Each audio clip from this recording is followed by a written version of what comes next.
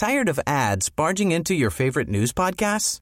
Good news. Ad-free listening is available on Amazon Music for all the music plus top podcasts included with your Prime membership. Stay up to date on everything newsworthy by downloading the Amazon Music app for free or go to amazon.com/news ad free. That's amazon.com/news ad free to catch up on the latest episodes without the ads. School of Education with 100% online master's or specialist degrees in fields like teaching, leadership, higher education, and more. More information at rebelteacher.com. Good morning. It's 8:30 on Thursday, February 14th. I'm Karen Brown, and this is Mississippi Edition on MPB Think Radio. On today's show, Mississippi is 2 steps closer to historically stringent abortion restrictions. These children have a unique DNA. They are not the woman's body. They are separate. State taxpayers have spent $1.2 million in fighting something that they know or knew at the time was unconstitutional. We'll hear from both sides. Plus, a proposed teacher pay raise is another step over to reality. And anti-homelessness advocates are putting federal dollars to work in the fight to house all Mississippians. Then Eudora Welty is in a familiar place, our book club. That's all coming up. This is Mississippi Edition on MPB Think Radio.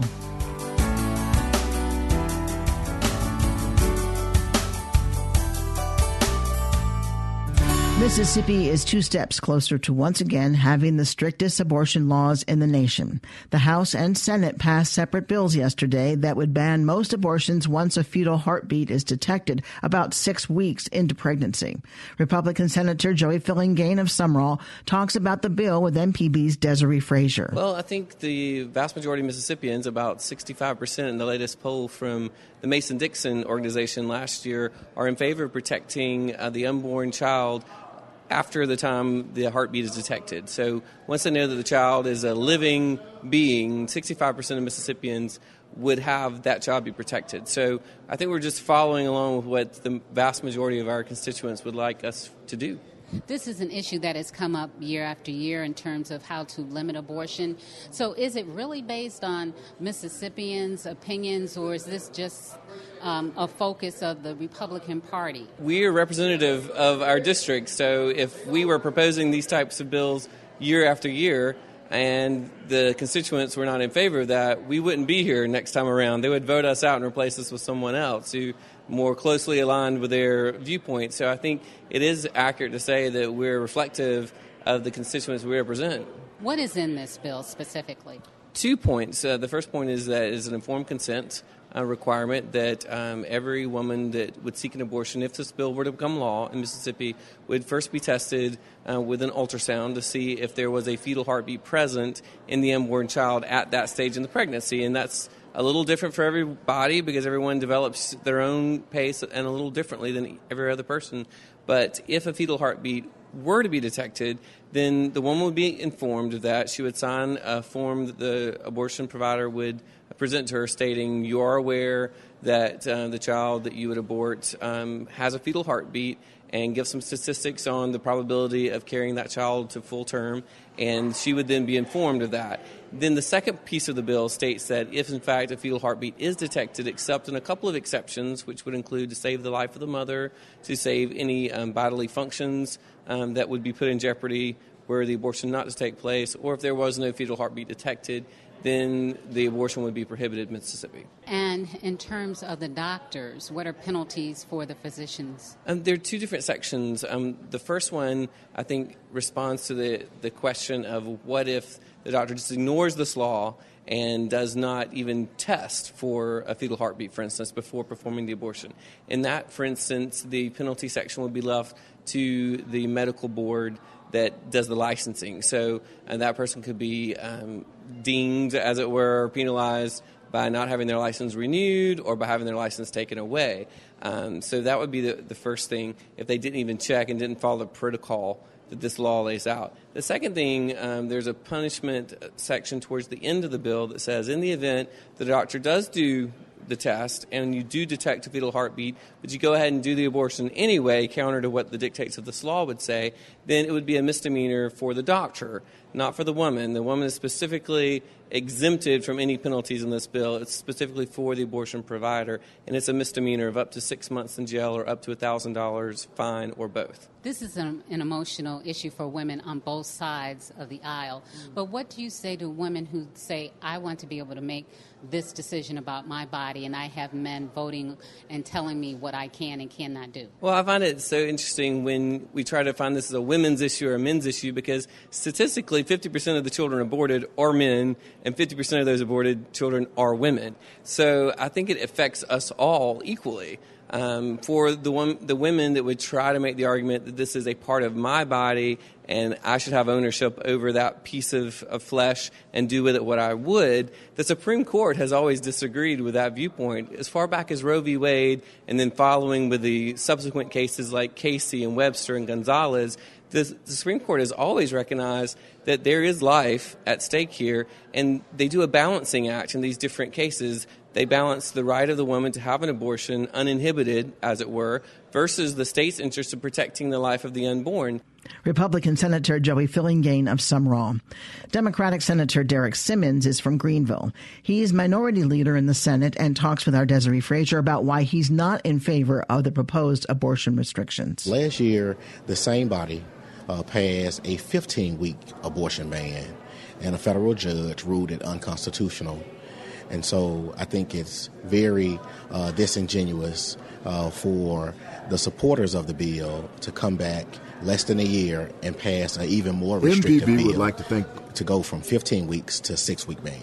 The amendment that you brought before the chamber failed as well. That's correct. Last year, I brought the same amendment for rape and incest exception to having an abortion, and it failed. And this year again, it failed.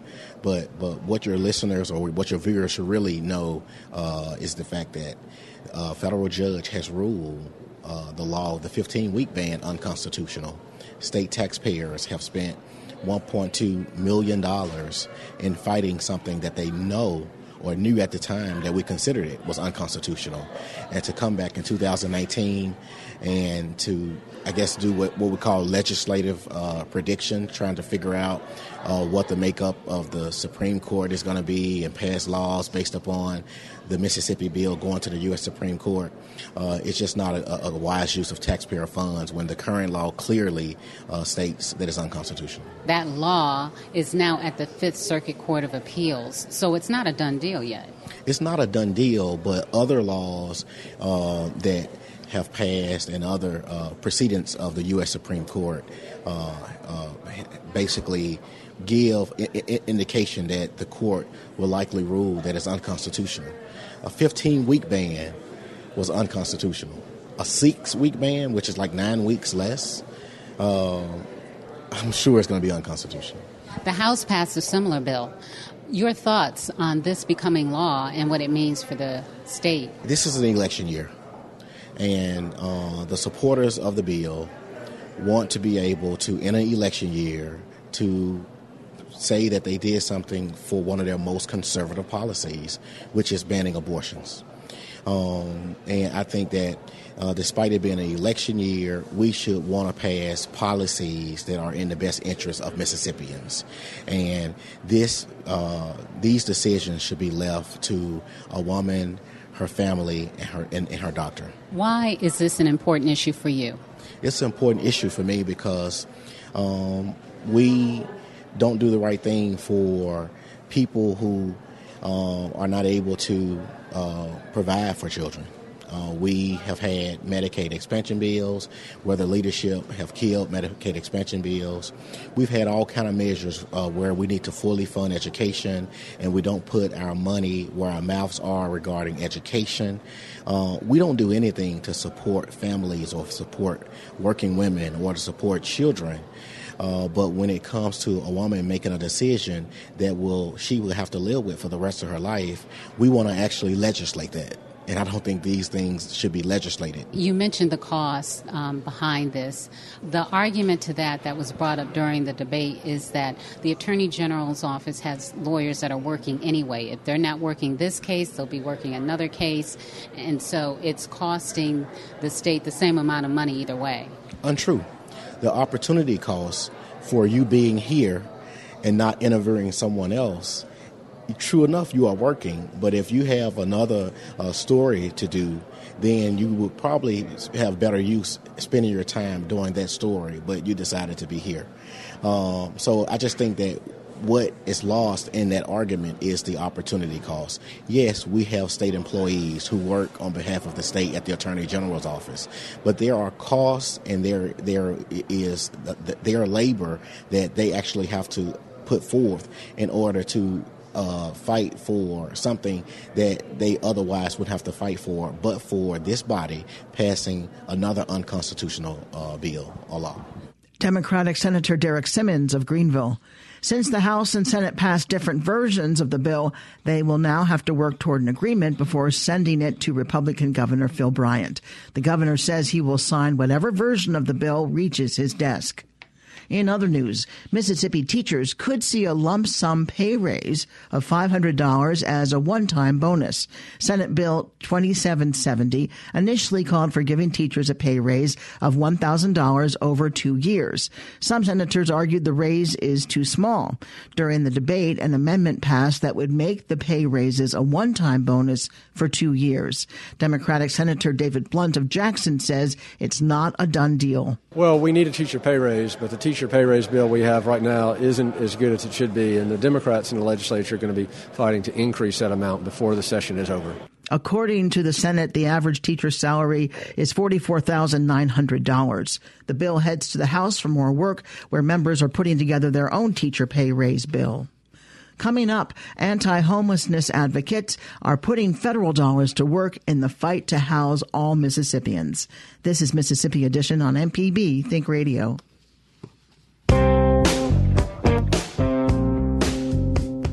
You ought to be my Valentine. I really like you. I like how you roll. If you haven't picked out a Valentine for your car driver in your life, then listen to AutoCorrect for some suggestions. We'll also be able to answer your car repair questions today at 10 a.m. on AutoCorrect on MPB Think Radio and on the internet at mpbonline.org.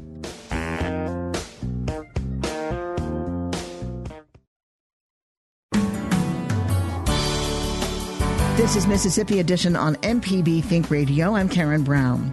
Organizations in Mississippi are sharing $5 million in federal grant money to help put an end to homelessness in the state. As MPB's Jasmine Ellis reports, the money was awarded by the U.S. Department of Housing and Urban Development to find permanent housing for the homeless. How many you need? Let me get 2 back here, guys, and 1 at the door. 2 right here and 1 at the door.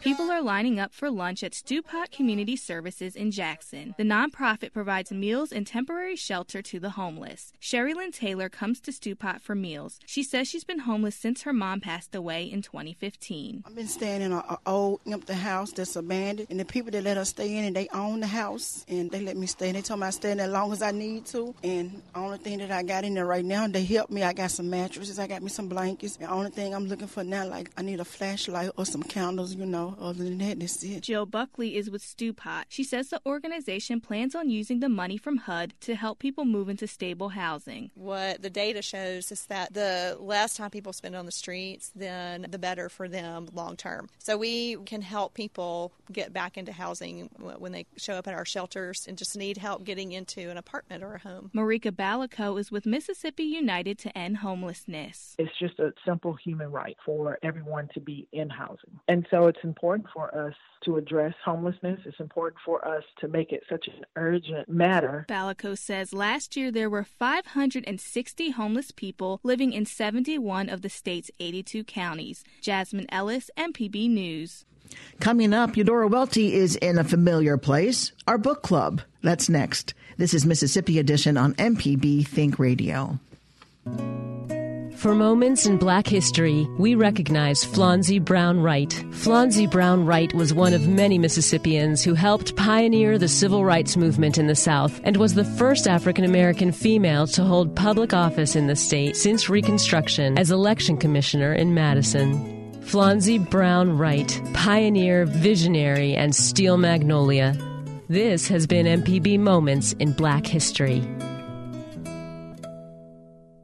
Support for MPB comes from the Mississippi Department of Archives and History for the special exhibit Spirits of the Passage, the story of the transatlantic slave trade. Open now through August 11th. Details at 2mississippimuseums.com/spirits. This is Mississippi Edition on MPB Think Radio. I'm Karen Brown. Mississippi's Eudora Welty put pen to paper countless times in her acclaimed novels and short stories. But Welty also wrote essays, social commentary, tributes, skits, and book reviews. A collection of those writings called Occasions has been compiled and edited by Pearl Amelia McHaney. After several years, the acclaimed collection is now available in paperback. In today's book club, McHaney tells us there was one overriding theme to Welty's works. What I think I discovered was that she still, regardless of her perspective or her subject, is still most interested in human relationships. I thought that's what her subject was, but that was absolutely confirmed here. And she approaches human relationships in multiple ways. The relationships that she's writing about, when she's looking back at her first story, Death of a Traveling Salesman, for example, or when she's looking back at her last novel, the Pulitzer Prize-winning The Optimist's Daughter, and how intimate that is to her, but not her own story, but the most intimate, she says, and the hardest one to write. Or if she's writing about how we teachers need to help people become readers again in the schools, or when she's writing about art or sculpture or painting. So I think she's always engaged with how humans interact, how their feelings are hidden or expressed. She can talk about anything. Was she an introspective woman? She was very introspective through her characters. Her characters are very introspective. And what I have learned in other studies of Welty's work is that she's always reading and writing from the reader's point of view. It's not like she set out and say, well, what would the reader want me to say? But she would listen to her characters. She talks about this a little bit. She would listen to her characters and what would they be thinking? What would they be doing? What would they be saying? So she was introspective in the moment that she was sort of creating. Herself, she was, I would say, more observant. I would use the word observant rather than introspective, because she was certainly not a brooding type. She certainly didn't concentrate on things that didn't come to her. She never took her fortune in finding the right agent or getting published or finding the right literary friends or finding the local community friends or her family. She never took that for granted, but she never bemoaned not having it at the moment. Is there a particular piece of writing in this book that really speaks to you or that stands out or you just like a lot? Well, I could read you the entire table of contents if you like. I get it. Well, I had trouble trying to organize them in a certain way, but I think one thing, can I name several things? Sure, go ahead. The story that we have come to accept is probably her first written story that we have, called Acrobats in the Park. It was probably written in 1935. It wasn't published till much later, actually in a French journal called Delta. But reading that first story, you see so many marks of things that interested her, the kinds of details, the mysteries of life are in that first story, Acrobats in the Park. And then in that same first section, there are two pieces that she was writing in 1948 to have a whole off-Broadway review of skits and songs. And I just have two little pieces in there. One is her only published play, a little farce called Bye Bye Brevoort, named after the Brevoort Hotel in New York City. And then so funny and so inimitable, but also representative of her wit, is a piece called Women, ! Make turban in own home. It's so funny. It was published in the Jackson Junior League magazine in 1941. University Press of Mississippi just discovered a 1938 review that Welty had written of Out of Africa, or a tribute to Flannery O'Connor, for example, or a beautiful foreword to a new edition of Virginia Woolf's To the Lighthouse. Another story that has been too little read and not really commented on at all, but is also a brilliant, I think, somewhat surrealistic and somewhat postmodern story called A Sketching Trip, which takes place in the Mississippi landscape, going out to an old house, which she actually had taken a picture of. And it's about art, and it's about perspective and about time. Yeah, I love it. You love a lot of it, which makes sense because you edited Eudora Welty Occasions, Selected Writings, and it's edited by Pearl Amelia McHaney. Thank you very much. You're very welcome, Karen. It's a joy to talk about what I love, which is Eudora Welty's work. And before we leave you, beside the glamour and intrigue of the historic antebellum estates in Natchez is an often overlooked spot. It's the Natchez Museum of African American History and Culture. Opened by a group of African American women in 1991, the museum's motto says, "We exist to tell our story." Frances Wallace is a tour guide at the museum. Our museum was founded. It was a brainstorm of Mary Lee Davis Toles. She was the first African American female Justice Court judge here in Natchez, Mississippi. So when she got ready to retire, she decided that our story needs to be told. So she contacted 6 more ladies to help her to bring that into view. And the theme is, we exist to tell our story. That's why the museum exists. Can you give us some examples of some of the things that people will find in your museum? Well, we show where we start with the cotton gin, how it originated, who invented it, and also it shows how it became the Cotton Kingdom, because from the beginning, Natchez was the second largest slave trade area. New Orleans was the first, and Natchez was the second.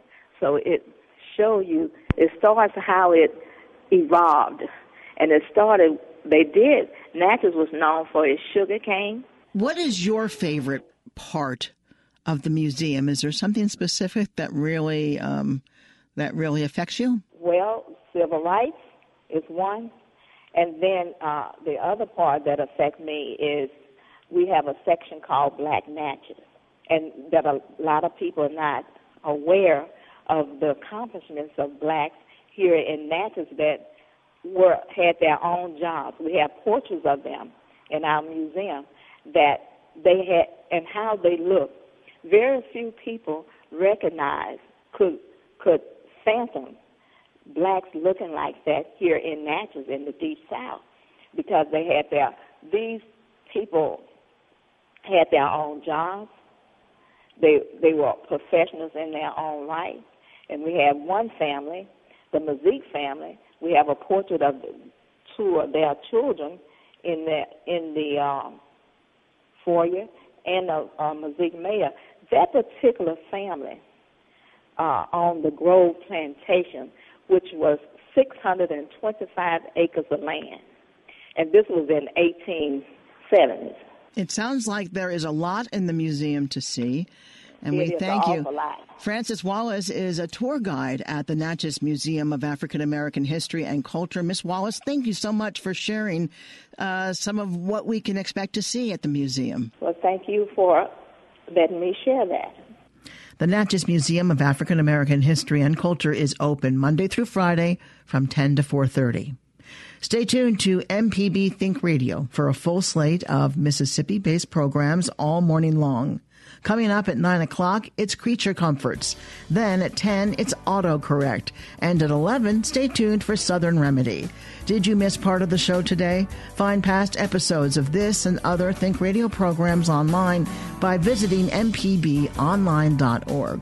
You can also download the MPB Public Media app from the Apple or Google Play stores. Or you can subscribe to Mississippi Edition in your favorite podcasting app. I'm Karen Brown. Join us again tomorrow morning at 8:30 for the next Mississippi Edition, only on MPB Think Radio.